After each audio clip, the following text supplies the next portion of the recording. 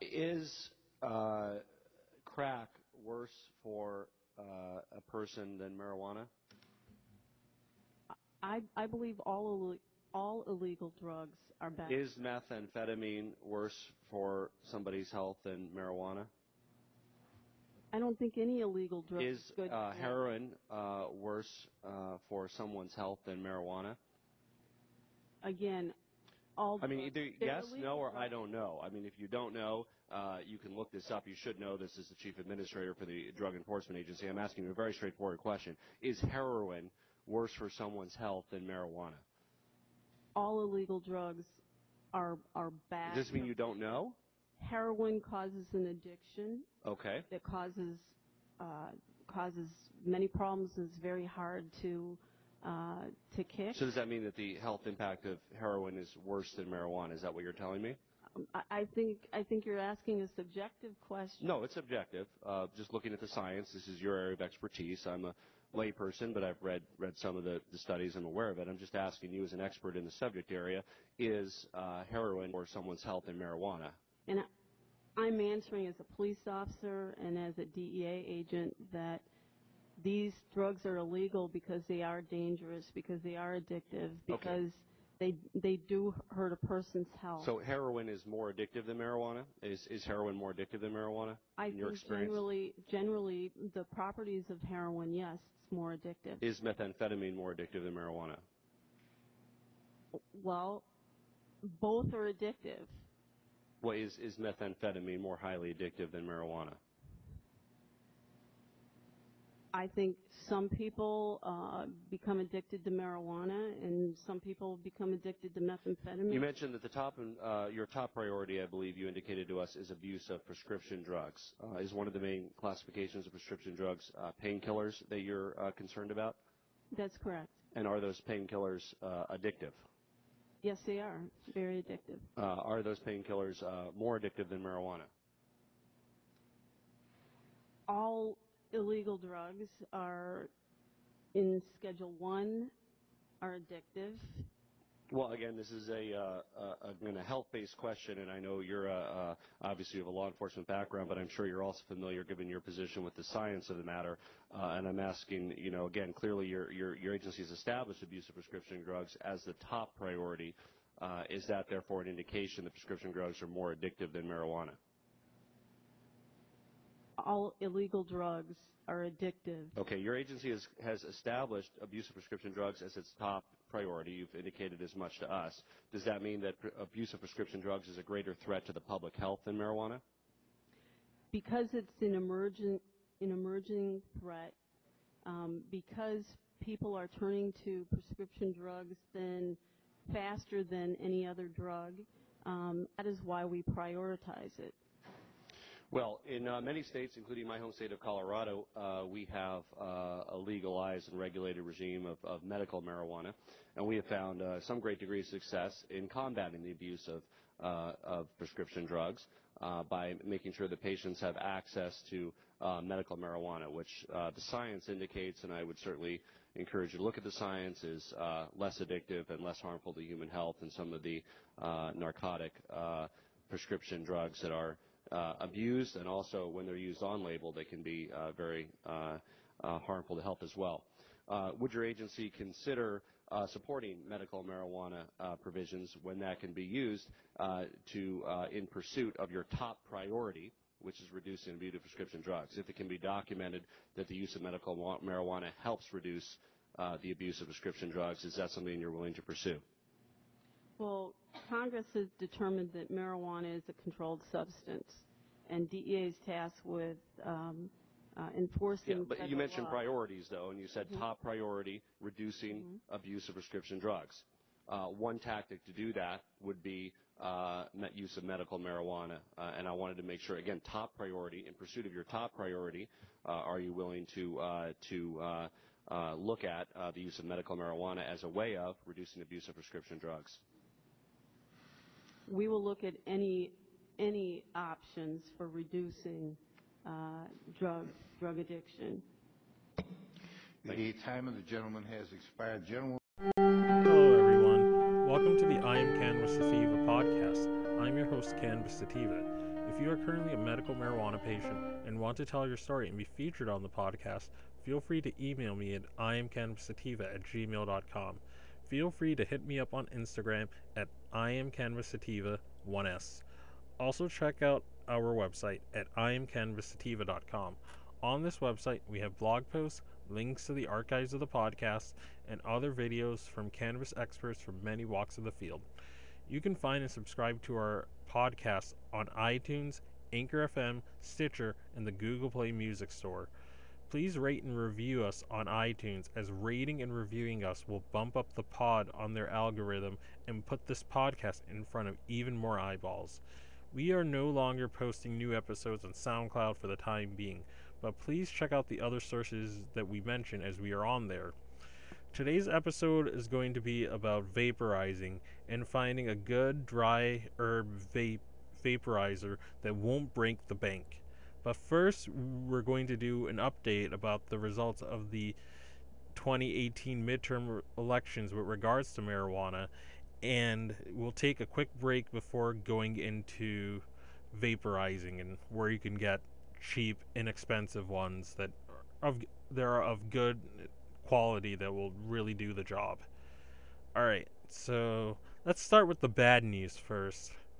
North Dakota rejects recreational marijuana. North Dakota has overwhelmingly rejected legalizing marijuana for recreational purposes. The initiative was rejected by over 60 points, with less than 40% voting in favor of the measure. However, their new Senator-elect Kevin Cramer does want to deschedule marijuana once he gets to the Senate. According to the radio show Say Anything, Cramer, quote, said, "Schedule 1 is not the place for marijuana," end quote. Michigan. So the good news. Let's talk about the good news. The very good news. So Michigan has voted to successfully legalize recreational marijuana, making them the 10th state in the union, along with DC, to legalize marijuana for recreational purposes. It was passed by a 56-44 margin. It's pretty impressive. So we're now 10 states deep in this experiment to legalize cannabis for recreational purposes, and it's pretty darn awesome if you ask me. You know, I mean, I didn't think it'd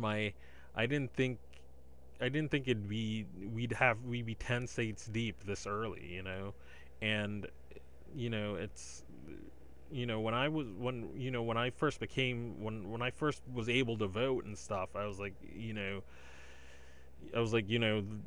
cannabis isn't going to be legal, you know, anytime soon. You know, like, I cast my first ballot in 2008, so I'm going to be turning 29 this month, and you know, and by the time I thought that many states would legalize, I thought it'd be well into my 40s or 50s by that time. But it's crazy how quickly and how fast, you know, we're making progress in this issue. We're really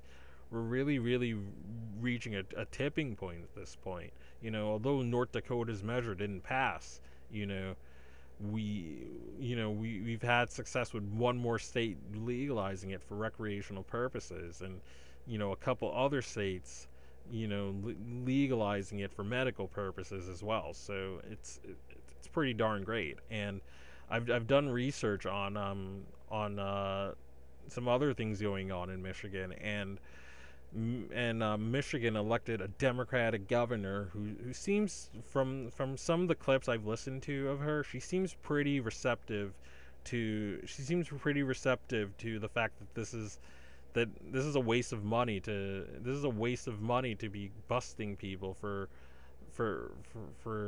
being adults using marijuana. You know, I think her name is Gretchen Whitmer.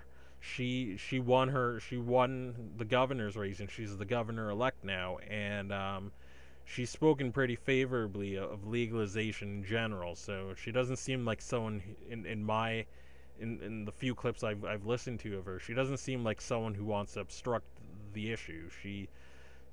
she sees this as a pretty valid thing to do, and and to not waste money on busting people for doing this, and by making it legal and regulating it, she claims that you can help keep it out of children. The best way to because people are going to do it anyway, so the best way to do it is to just make it legal, strictly regulate it so it doesn't get in the hands of folks under 21. And and I also read something that Whitmer says that she's going to provide expungement and clemency for people who were convicted of past nonviolent marijuana crimes. So she's going not only is she going to smoothly do this and implement the will of the people, but she's also going to release people that went to jail for cannabis. Again, like I've always said, and I've always thought that that this is like the Copernicus moment of our time right now. Like when I'm middle aged, or when I'm a lot older than that, and have my kids and my grandkids, we're gonna look at it as we're gonna look at putting people in jail for marijuana as pretty much the same thing as people as getting mad and busting people for believing that the earth revolves around the sun. It's basically the same thing. I mean, putting people in a cage for ingesting a substance, a plant that grows from the ground, and that has corresponding receptors in our body. We have endocannabinoid receptors in our body. Like, why would that be there if we weren't meant to use it, or correct deficiencies in people that have medical issues and medical ailments like we talk about on this podcast? So I mean, I think it's a very good news. And like I've said earlier, when I was in Michigan last year, I mean, their marijuana is amazing, and it totally and completely holds its own to anything I've had from Cali or Washington State when I've gotten a hold of stuff from there, or when I've vacationed from there or to there. So I mean, it's pretty good that we have this Michigan legalizing it, and I hope more people go to the Mid-State and experience more of what they have to offer in terms of marijuana. Because again, it holds its own. And the clip that I before I go on to the next story, the clip that I enclosed was from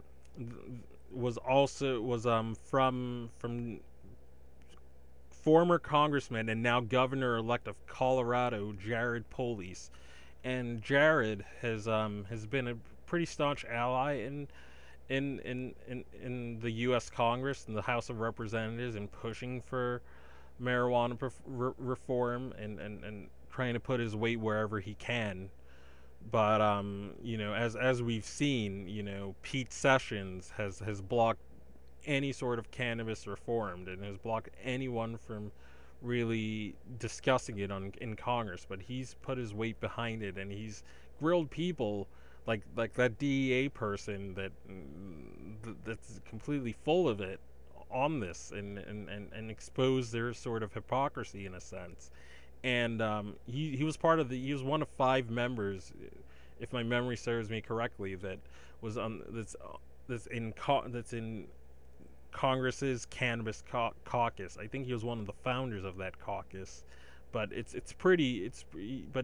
he's now governor-elect. He's run for governor in the state of Colorado, and it's great that we're like Gretchen who won in Michigan. It's great that we have pro-marijuana governors that are going to take us seriously and treat us as any other constituency, because it just seems like in a lot of states that have legalized it for either medical or recreational purposes, but it just seems that a lot of these lawmakers still think of us as degenerates that just don't want to work and want to get high all day and be mooches. But it's great when you have people like Jared Polis who who's been putting his weight behind the issue, and who's really been trying to make normalize this very, very helpful substance. And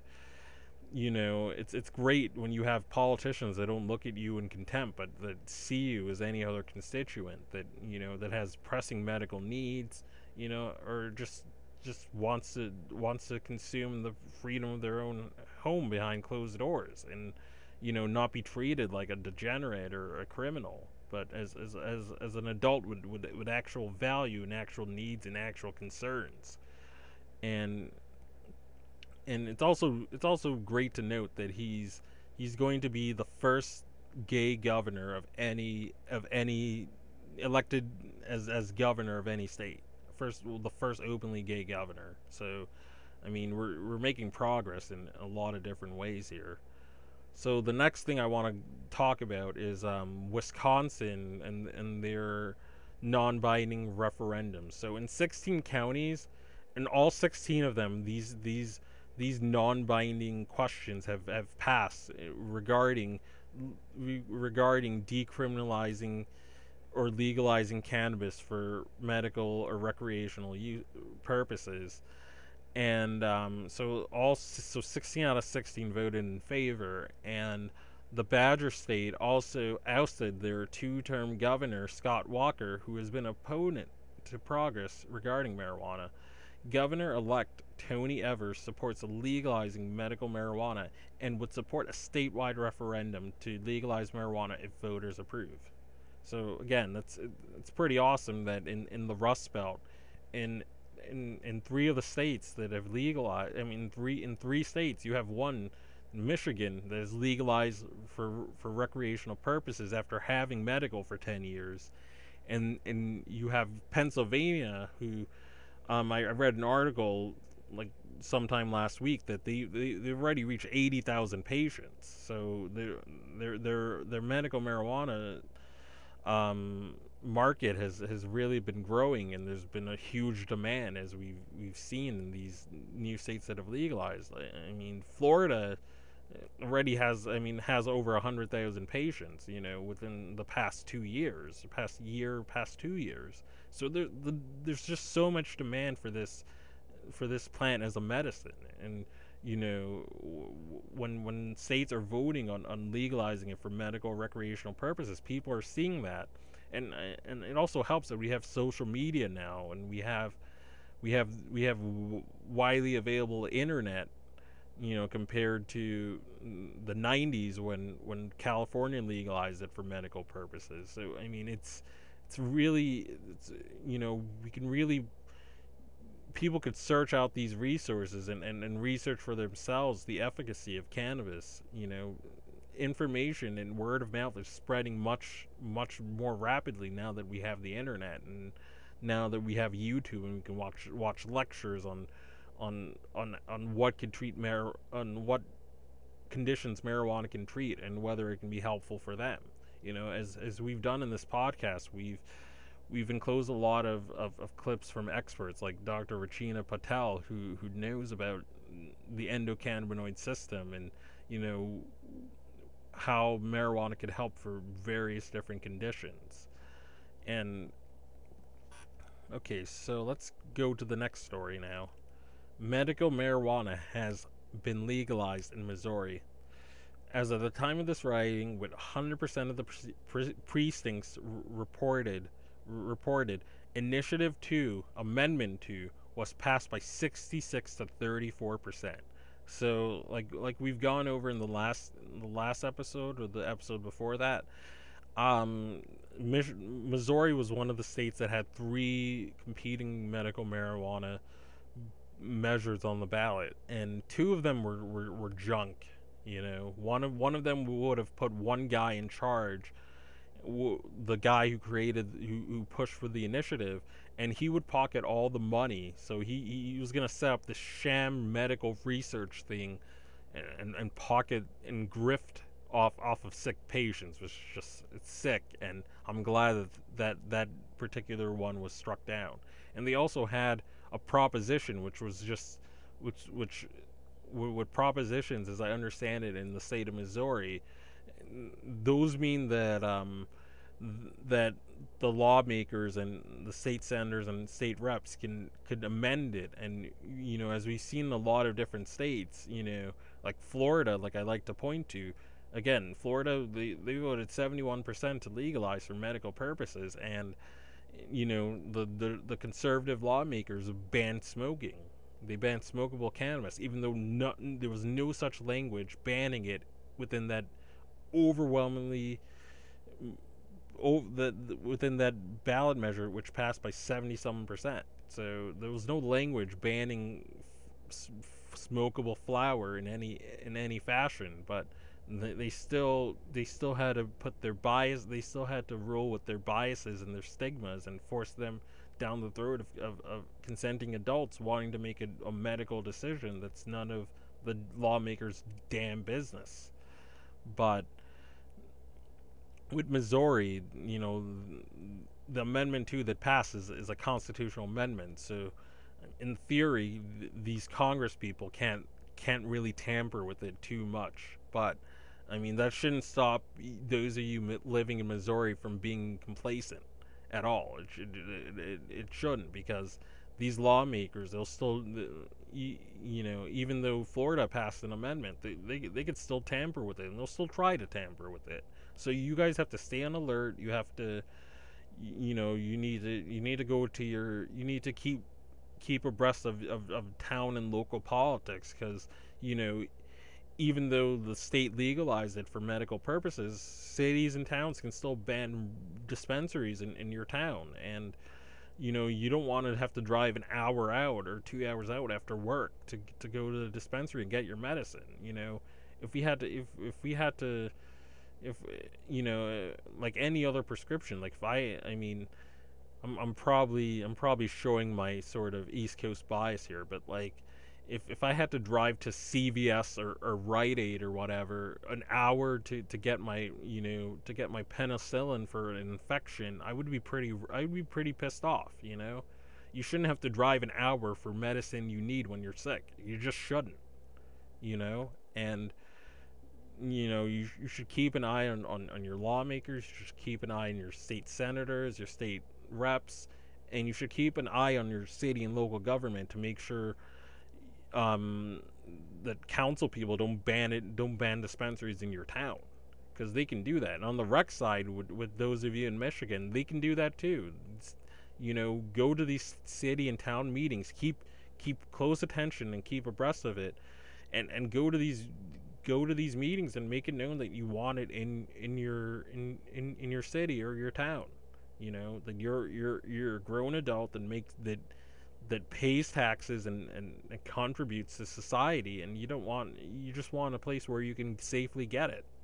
You got to make it known to these people in power that you want this available. You got to be willing to fight here, and you got to be willing to be on these politicians' cases if they go against the will of the people. And like you can go back to the previous episodes we had about lobbying and about convincing skeptics. There are various strategies you can do. I mean, feel free to check out those 2 episodes that we had about both lobbying and about convincing skeptics, and those episodes have a lot of pretty good information on making sure the will of the people in your municipality, in your state, are respecting what the people want. But let me read more about Missouri's initiative or amendment. And this is from the people that put it on the ballot. This is an update that they just put in the past few days. So Amendment 2 would require the State Department of Health and Senior Services to begin accepting applications for qualifying patients within 180 days after December 6, 2018. Therefore, no later than June 4, 2019. Amendment 2 would require the department to begin accepting applications for dispensaries no later than 240 days after December 6, 2018. Therefore, no later than August 3rd, 2019, the department would be required to accept or reject applicant app, to accept or reject applications for dispensaries within 150 days of receiving them. Registered patients will be allowed to cultivate up to 6 plants at home with the option of for more per 2 doctors' recommendations. Registered caregivers will be allowed to cultivate up to 18 plants. These plants must be kept in a locked room indoors. Registered patients will also be able to purchase up to 4 ounces of cannabis every 30 days from dispensaries and possess 8 ounces at home or more if 2 doctors approve increased possession limits for the patients. Medical cannabis sales will be taxed at 4% when dispensaries are launched, with the tax revenue and licensing fees going first to funding Missouri's medical cannabis program, and the rest going to support Missouri's military veteran services.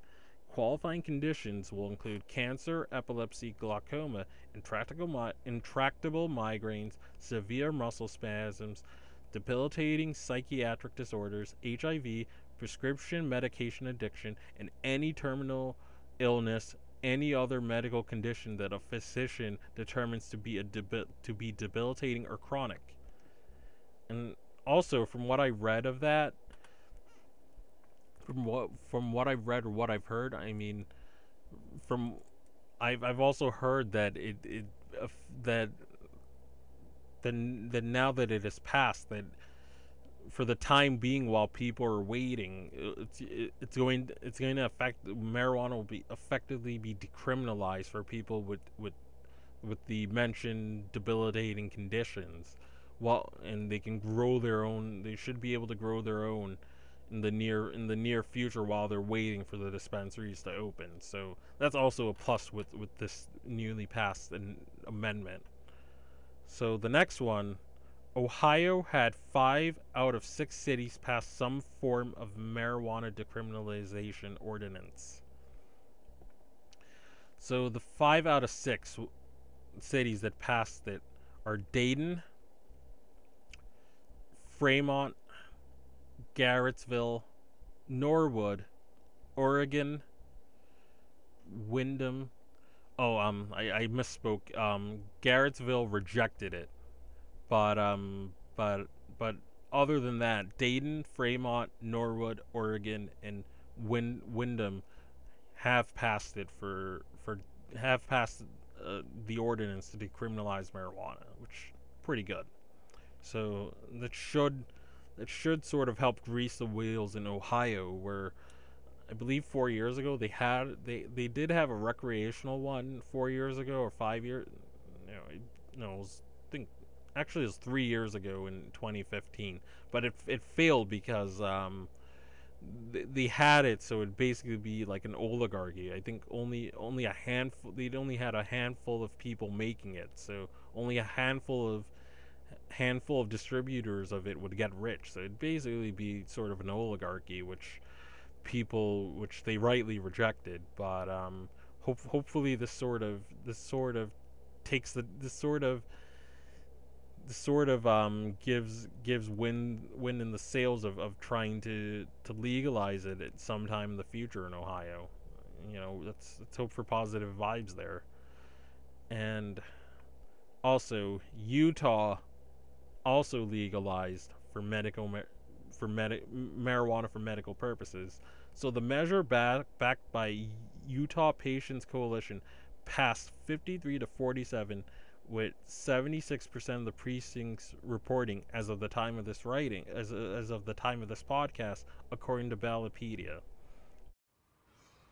But I do have one last thing that I want to talk about. Victory! So the Sessions brothers are officially gone. All right.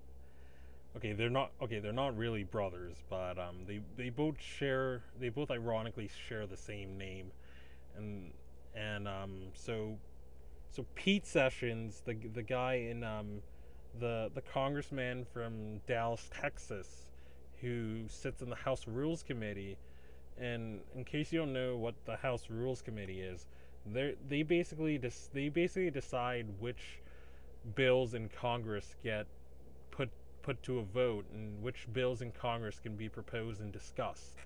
And Pete Sessions has unilaterally used his power and his authority to block any marijuana legislation in the past couple of years. He's blocked pretty much everything in Congress from any marijuana legislation from ever even being discussed or considered. You know, this is like for example, there's one bill that has been discussed and has been pushed in which military veterans, after they come home from war, can have a discussion with their doctor at the VA about whether medical marijuana is right for them and if their state has legalized it for medical purposes. And this piece of shit even blocks that from being voted on. So I mean, I feel absolutely nothing now that that Pete Sessions has lost his congressional seat in this midterm. He lost to a former NFL football player, Colin Aldred, who's now the congressman-elect now. So even though, I mean, the Dems now won the House of Reps, the majority in the House of Reps. So it's not like Pete Sessions, if he had won this election, would have been in charge of the House Rules anymore, being as they're a minority party in the House. But he definitely won't be able to do anything now. Now he's going to be on the unemployment line. So I mean, it's pretty darn great now. And also Pete Sessions, no, not Pete Sessions, Jeff Sessions, you know, the attorney, the U.S. Attorney General, the same guy that said, I thought the Klan was okay until I found out that they smoked pot. This is the same guy that said this, and this was the guy who in the 1980s was being considered for a federal position, and Coretta Scott King in the 1980s wrote to the federal government and asked for them to pull Jeff Sessions from consideration of the position because of his racism and because of his discriminatory ways. And I mean, gosh, I mean, if a guy was considered too racist for the 1980s, I don't know why Donald Trump would foist him upon us now. But thankfully, he's gone, because he's been asked to resign, aka been fired by Trump. But yeah, both Sessions have been officially smoked. So we're gonna now go on break, and then we'll talk about vaporizers.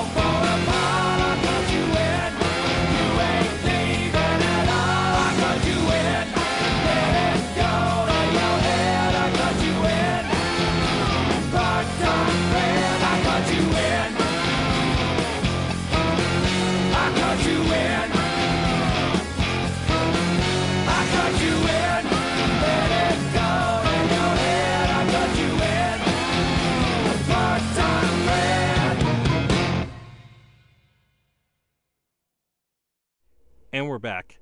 Before I start, I'm going to read a so the director, the executive director of the Marijuana Policy Project, did a Ask Me Anything on Reddit, and he did this week, and I asked him a question, and Mr. Hawkins was able to answer it, which was pretty great. So I'm going to read the question that I asked him, and then I'm going to read his response and give some commentary on it.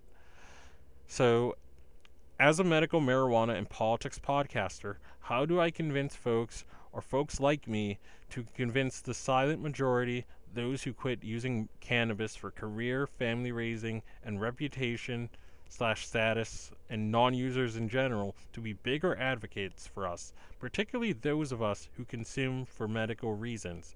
It seems like most folks are fine with cannabis in theory, but still want to distance themselves from it for the above reasons. Like any other movement, we can't do it on our own. It seems like other movements were able to get allies more involved in advocacy. Thank you in advance. So Mr. Hawkins' response was this: you raise a great point. We know that a majority of people believe cannabis should be legalized, but not everyone is willing to step forward. So far, the best way to get the silent majority to express their views is through ballot initiatives, and that's why we have been waiting. For legislative efforts, we need to encourage people to sign petitions and call their representatives. And he gave an excellent response, and I really appreciate him, Mr. Hawkins, taking the time to do the Ask Me Anything and answering our question for the podcast. So I'm going to add on to what he said, which was on the money, and he nailed it. I guess the best way that we convince our family members, our uncles, our aunts, our moms, our grandmoms, our grandfathers, our friends, our colleagues, our cousins, the best, or even our enemies. I guess the best way that we do this is, the best way to do it, to get to sort of appease their apprehension, I guess, is we can encourage our family members, or the people we know, to just call their elected officials. And I mean, I've called my elected officials and my state senators, my person in U.S. Congress, and I've let my issue and my beliefs be known to them. And in calling them, you can just, I mean, when you call them, they ask your name, they ask whether or not you live in their district, and then they let you sort of speak your piece. But when you call them and when you talk about, or when you get your family members or people to advocate for this, you can just tell them that that they're a concerned citizen that cares about the social justice aspect of making marijuana legal.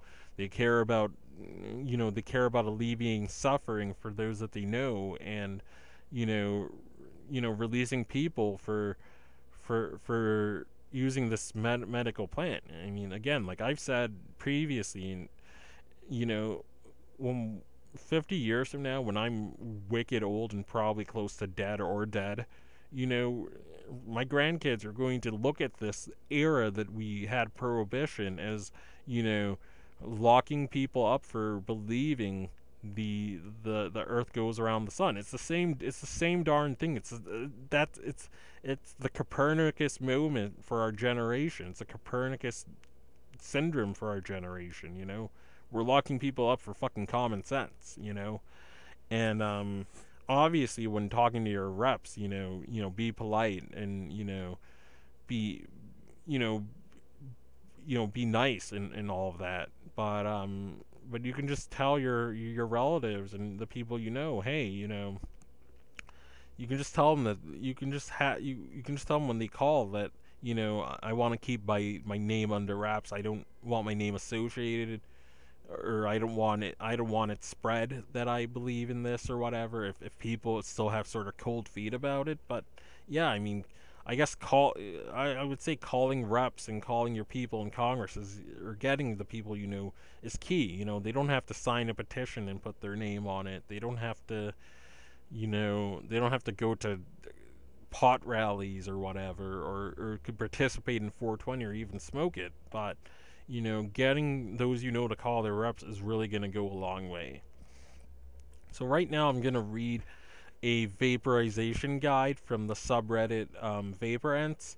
You know, I mean, I know that Reddit can be unsavory, it can be sexist, it can be, you know, it can be a fucking sewer sometimes, but, you know, if you know how to use it wisely and you know how to scope out constructive subreddits like the Vaporants one with this guide and with some resources, you can really get a lot of useful knowledge and a lot of useful things from it. So I'm going to read this guide, and after I read the guide, I'm going to enclose a video from a YouTuber that talks about some good vapes you should check out. So after that, that'll be the end of the episode. But yeah, let me just read the guide right now. I'm going to enclose all these resources in the show notes as well too. So, okay, so the new Vapors guide. So the basics. How does vaporization work?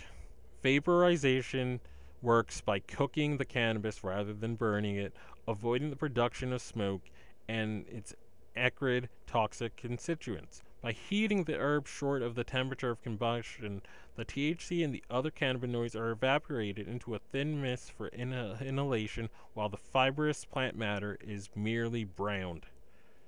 Different vapes achieve this by different methods. There is convention, where the air is heated by a hot element or heat exchanger and forced through the plant material, either by being drawn by the user's lung power or pushed through by a fan. There is conduction, which works by using direct contact of the heating elements with the herb, like cooking on a skillet. Another method is hybrid heating. This will utilize convention and conduction. Your herb can get heated in standby from the conduction oven or radiative heat from the convention heater. Simultaneously, it can get heated when you inhale. Most hybrids may have different ratios of convention and conduction. Some may emphasize convention more, while others may focus on conduction. How are they used? So vaporizers offer a lot of different ways of usage and can give various styles of hits when used. The most common delivery method when vaping is a direct draw. This involves inhaling straight to the vaporizer, either through the mouthpiece, stem, or with a whip. Vaporizers can also be connected to most bong/rigs or water pipes for either bigger draws or smoother cool down hits. There are also vaporizers that can use bags to capture the vapor. So think the Volcano vaporizer, which is like last time I checked it was like $500. But yeah, I mean, I digress. So let me continue reading it. Which users can then inhale from the pass or pass around in a group. There are a lot of different factors that control how the hit feels when vaping. Most vaporizers likely have a different pull with the inhale speed or the vapor production at different rates. The easiest way of thinking about it is that some vapes can pull like joints while others can hit like pipes. You might not initially prefer the resistance with your first vape, or even know which vape's resistance is too much or too open for you. Portable, plug-in, or butane. Vapes can be powered in many different ways. Some vapes are even capable of using more than one source of power. The most common vapes are portables, and these are normally powered through battery or butane. Battery-based vaporizers normally use 18650s or have internal non-replaceable batteries. These are normally looked at for on-the-go uses or as stealth devices. However, the majority of electric portables don't deliver the same amount of power you find from plug-in or desktops or match the group experience. Butane-based vaporizers are commonly referenced as portables, but normally don't have stealth in mind. Most prefer a small torch lighter instead of a soft flame, like from the Bix, which has been known to produce soot. The vaporizers aren't so power limited like the vaporizers, which can deliver hits rivaling desktops. Plug-in or desktop vapes are the vaporizers that need an AC outlet or stationary power source, so they are often chosen for home use. They are also normally bigger than portable vapes, offering big bowls, cooler vape pads, and consistency with power. Most vapors still end up using portables, butane or battery, at home, so don't think you have to be forced into a plug-in or dedicated unit. Session versus on-demand. Session vapes may have an automatic heater and prefer you keep the vape running so it can slow roast the bowl over time. The majority of session exclusive vapes are battery-based portables, primarily hybrids and conduction models. Some desktops do have some lower max temps, resulting in forced session experiences.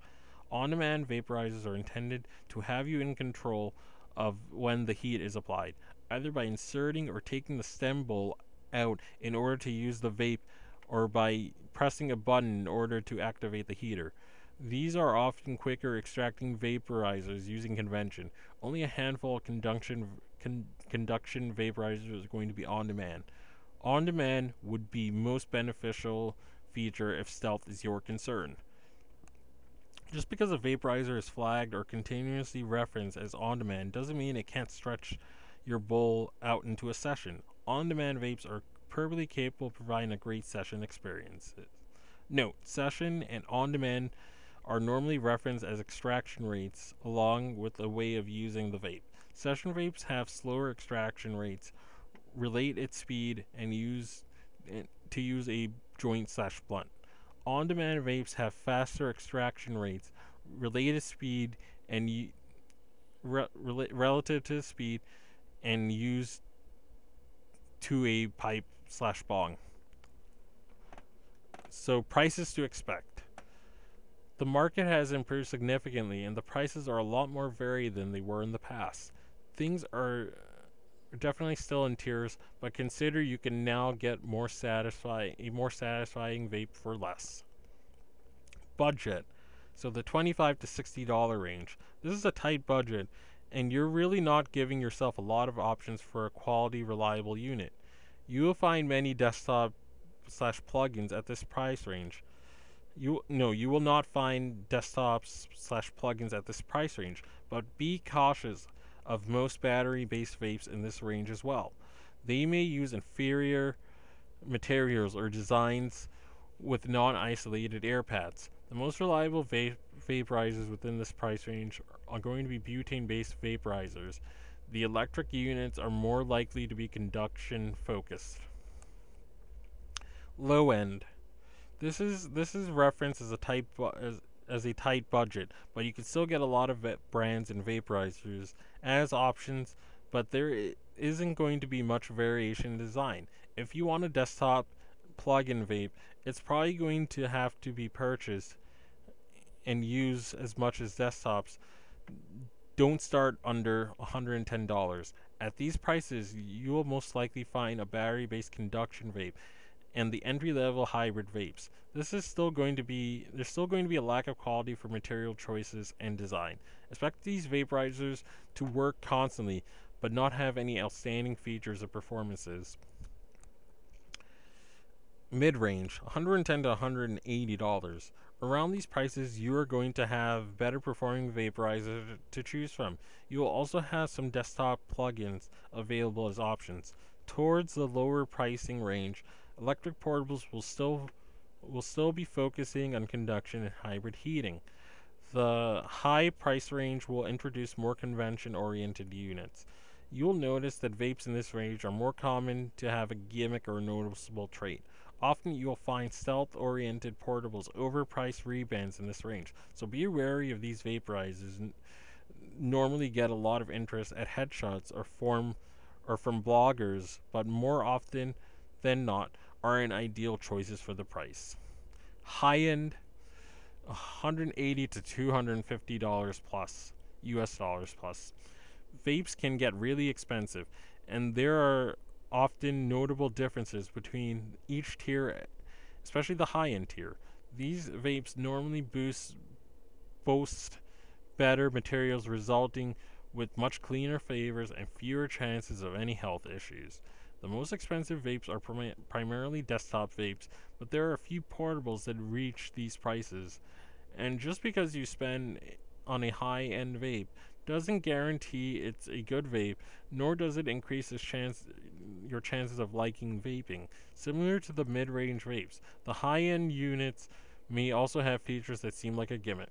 These traits on high-end vaporizers are normally more thought out for their purpose and operate better than their mid-range counterparts. Note, you will notice that some users have many high-end vaporizers but still end up using their budget or low-end vapes more. The tier system is not an exact science, and some vaporizers can give high-end performances even though they are low-end or budget. Alternatively, you can have high-end or mid-range vapes that give low-end experiences. If you have a high budget, don't limit yourself to thinking you need to spend a lot of money. So lastly, the last two sections. So what will the high be like? This really depends on the user. The general consensus is that vaping is not as intense as smoking and can be more cerebral than physical in terms of effects. A benefit of vaporization is temperature control, which can give different results for the high based on the temperatures used. Normally, lower temps give more cerebral focus, while higher temps can give the body effects. You can definitely work your way up in temperature to get more of a full spectrum, but if you find a body high was your goal, just starting at the higher temp rather than the lower will give you stronger body effects. Does vaping smell? Not only does vaping smell, but vaporizers themselves can retain a smell as well. Compared to smoking, it is a night and day difference, but there is still an odor. Vaporizing does not stick to the environment as strongly as smoke, so it can be quickly masked or will dissipate from the area if there's airflow. For minimal smell, convention and on-demand vaporizers tend to be the easiest to manage when in use. Unless the mouthpiece and air inlet are sealed, consider that most vapes are going to smell when loaded and just sitting there. If you want to reduce the smell when vaping, whether it's for your housemates or family or just to maintain a fresh smelling environment, there are a few items you can use for this. A spoof for handheld air vaporizer like a Smoke Buddy is a common starter item when you need something small and quick to help reduce the odor. There are tubes with activated carbon and sometimes a fragrance filter. You will exhale a vapor through them and the carbon absorbs a lot of the odor. Using a tube or dryer sheets is not a solution or alternative to a real spoof. A better option and more direct replacement to the spoof would be an actual air purifier. These can vary a lot in price and features. And consider the square footage of where you're vaping, not your entire home or apartment. Purifiers can be pricey, but if you want it for reducing smoke odor in a single area, you may not have to spend too much. Besides using carbon-based items for odor absorption/removal, there are so many other things that can be used to mask the smell. If you are attempting to mask the smell and you cannot open a window or get a carbon filter, the smell or odor may take longer to fade away or be removed. Masking smells is not the same as reducing smells. Common items for small masking are candles, incense, scented room sprays, essential oil diffusers, re-diffusers, and fragrance lamps. Note, cannabis smells, grinding, or having herb out in the open may actually smell even worse when you are using the vape. So that sort of wraps up that guide from the Vaporance subreddit. Another benefit I want to sort of emphasize of vaping is that, vaping can be once you get a vaporizer that's in your budget, it's very awesome to vape because, like mentioned before, it's a night and day difference over smoking your herb. And if you're the type of person that that doesn't like smoking it, or you live in a state like let's say Pennsylvania, where they allow you to have flower, but your smoking is prohibited, and you can lose your medical marijuana, card for doing so. Getting a good vape like the ones mentioned is going to be very essential for you. And if you live in a state where you can smoke it and have flower, and are okay with smoking it, another added benefit of vaping is that you can vape your marijuana. And after you vape, you could take the vaporized marijuana, or the already vape bud, like a lot of people call it. You could take that, put it in a pipe or a bowl or a bong, and you can smoke it. So it's like you're getting to smoke, you're getting to use your weed multiple times. And this could save a lot of money if you're on a budget. So it's invaluable if you have a tight budget, and you don't want to be buying ounces every month. I've had occasions when I've used my vaporizers, and I made an eighth last like 2 months. It's not like that anymore. My eighths tend to last about 2-3 weeks, which is, I would say, pretty light compared to most users. But if you're the type of, depending on your health condition or depending on your recreational use, you might be using a lot more than that. And vaporizing, is going to pay dividends, because you can save money this way. And especially if you live in a state like Pennsylvania, where smoking is prohibited, it's key that you have a good, reliable vaporizer that works and that gets you the effects you want. I know that like when I vape, like, it's a very sort of cerebral high, like they say.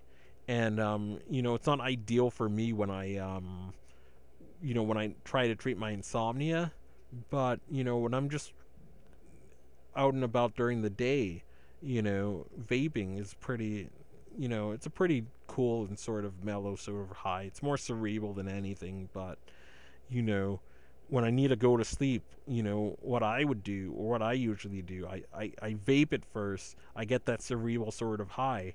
I vape it, I have a couple of sessions, and then after I'm done, I take that already vape bud, and then I smoke it, and then I get that body high I need to fall asleep. So if you have insomnia, that's one technique you can try, So like I said, I'm going to enclose a video or clip from a YouTube resource that I saw. I'm gonna cite it in the show notes as well too.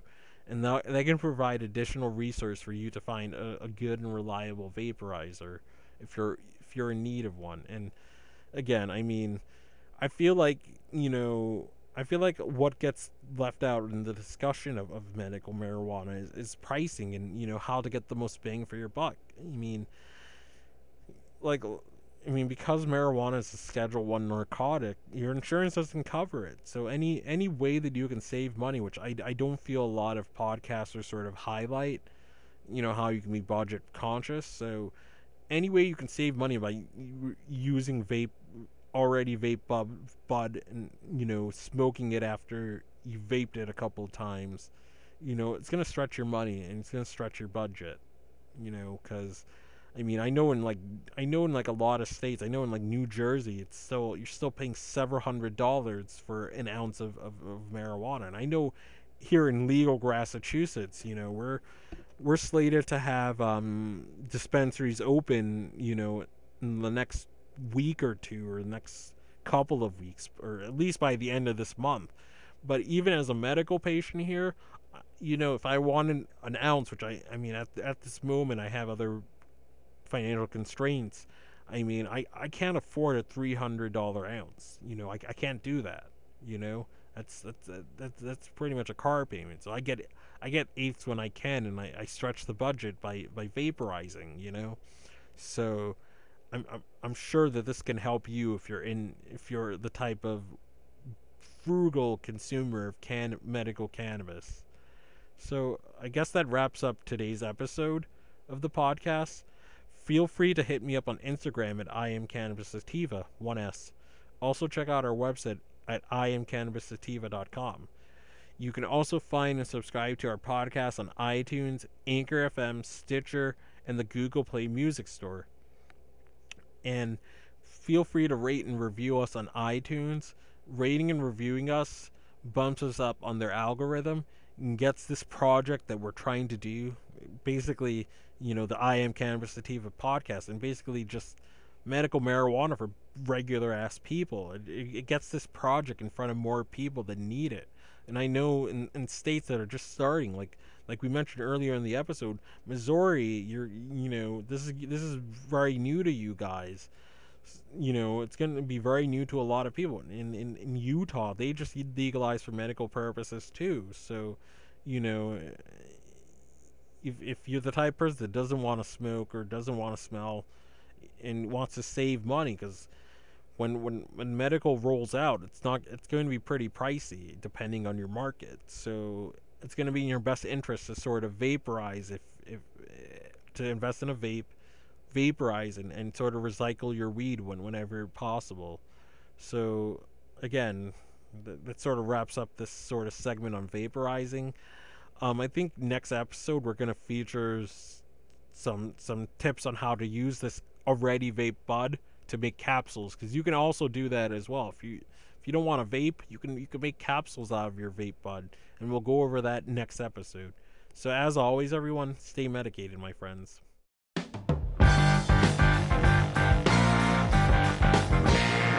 Hey guys, it's Sneaky Pete here, and today I'm coming to you from the beautiful backcountry around Hope, BC.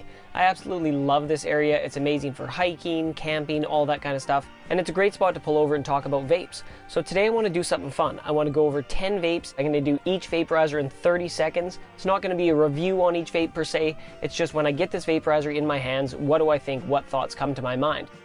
Cameras ready, here we go. So the first one is the Fury 2 by Healthy Rips. This is an awesome little vaporizer. It's really inexpensive. That's one of its best assets. But its other best asset, I would say, is as a microdoser. I use this with the water pipe attachment, and I just rip this through water. It's a really good vaporizer for somebody who likes to use it like that. I would recommend maybe upgrading from the plastic mouthpiece. I don't love that thing.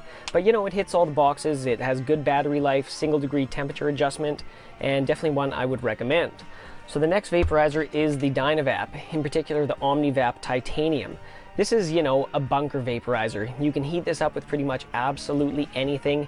It hits all good categories. I mean, it has good flavor, has good efficiency, looks really cool, a lot of variety as well. They have the ever popular Dynavap M, which is a really good vaporizer for someone who's just getting into it, but lots of people end up upgrading to something like the Titanium model. It's the one I would go to, but of course it's the most expensive in the lineup. Now the next one is the PAX 3. And the PAX 3 I take with me all the time when I'm looking for a travel vape. One thing that's nice about it is that it does concentrate and dry herb now. It's not amazing for concentrate, but I think it's totally passable. You also get a full oven pack lid and then a half oven pack lid. I keep this one in almost all the time, but it's really easy to take with you. It has good battery life, and you can fit a good amount in the oven, so it makes it a great vape to take with you when you're on the go. Now next is the Ghost MV1, and this is a heavy hitter. This actually won my Heavy Hitter of the Year award last year, and it has absolutely amazing flavor. It's full convection, so you get that really strong effects, really strong flavor I went over, but you get pretty good efficiency. I find it requires stirring to get best efficiency. The app, I mean, it didn't do anything crazy for me. I see this as a device that doesn't really benefit from the app all that much, but it is a vaporizer I go back to time and time again for the on-demand convection power. Now, the next vaporizer is the Firefly 2. This is one I've I don't want to say fell out of love with, because it is a great vaporizer. Has amazing materials. It's really easy to clean, easy to keep clean. For concentrate, it does perform really well. Performs well for dry herb as well. The only reason I can't give it top marks is I find that it gets sticky faster than most vapes, and you have to stir it to get the best efficiency, and it just ends up being a little bit messy. But for true connoisseur flavor, this is good for dry herb or for concentrate. Now the next one is the Flowermate V5. I'm just dropping these, V5 Nano. And this is a really good vaporizer. Another entry-level vape from Flowermate. Has an internally stored glass mouthpiece. Screws right on top here. Black ceramic oven, single degree temperature adjustment, removable battery, like you name it, this vaporizer has it. And it's at a super affordable price. So Flowermate has made some solid vapes, but this actually looks nice and it has, you know, single degree temperature adjustment. It's a really good choice for an entry-level vape. Now the next one is the Solo 2. This is a venerable classic at this point. I mean, it builds on the lineage of the Solo, but this is a vaporizer I just can't recommend enough. The battery life is super long. It doesn't have a replaceable battery, but I mean, you can get such a high amount of sessions out of this. It's kind of a moot point. Has the external glass mouthpiece here. Some people aren't gonna like this. It makes it a little bit worse for travel, but still I just load these up, put the stem cap on and load it in here. You get amazing flavor and it's easy to use as can be. Now the next one here is the DaVinci IQ. This is another vaporizer I take with me all the time for travel. It's a full conduction vaporizer. It has some innovative features though. It has the pearl here. This helps to give you a more even vaporization for your bowl. And then up here you have the flavor chamber. You can fill that with herb. You can put a piece of herb in there and just run vapor through it and it's going to get a little bit stronger over time. It has an integrated stirring tool, which is cool as well. And you get two different mouthpieces. This one you can use with a 10mm water piece, and this one I keep on here most of the time. Now the next one is the Airizer Go, or the Argo. This is like the Solo, like the Air. You get a very similar experience, but in something that's infinitely smaller. It has an internally stored glass mouthpiece, so the little pop top just goes up and down to protect the glass mouthpiece here. Has a full glass air path, full glass stem. You can fit quite a bit in here as well. Load that up just like that, protect it. This one goes in my pocket a lot because I love having the glass mouthpiece for something this size with this portability. And then our final vaporizer is the Sticky Brick Junior. And this is really a vape that got me into butane vaporizers in general. You heat this one differently than with a Dynavap. You inhale the direct butane heat. And so you get the throat feel that really tells you when to pull it back, when to push it in a little bit more.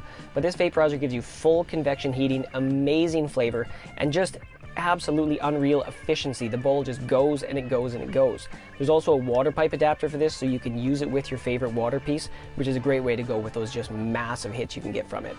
So there you go, guys. Whew, I gotta catch my breath here. That was a lot of talking, fast and furious, but I hope you had some fun there. I hope you learned something about a vaporizer, and all these vaporizers that I cover in this video, I have a full review on it. So if they are of interest to you, go ahead and watch that full review and get some more information on it. Hope you enjoyed this video. Thanks for watching. As always, keep it green, keep it sneaky, and we'll see you next time.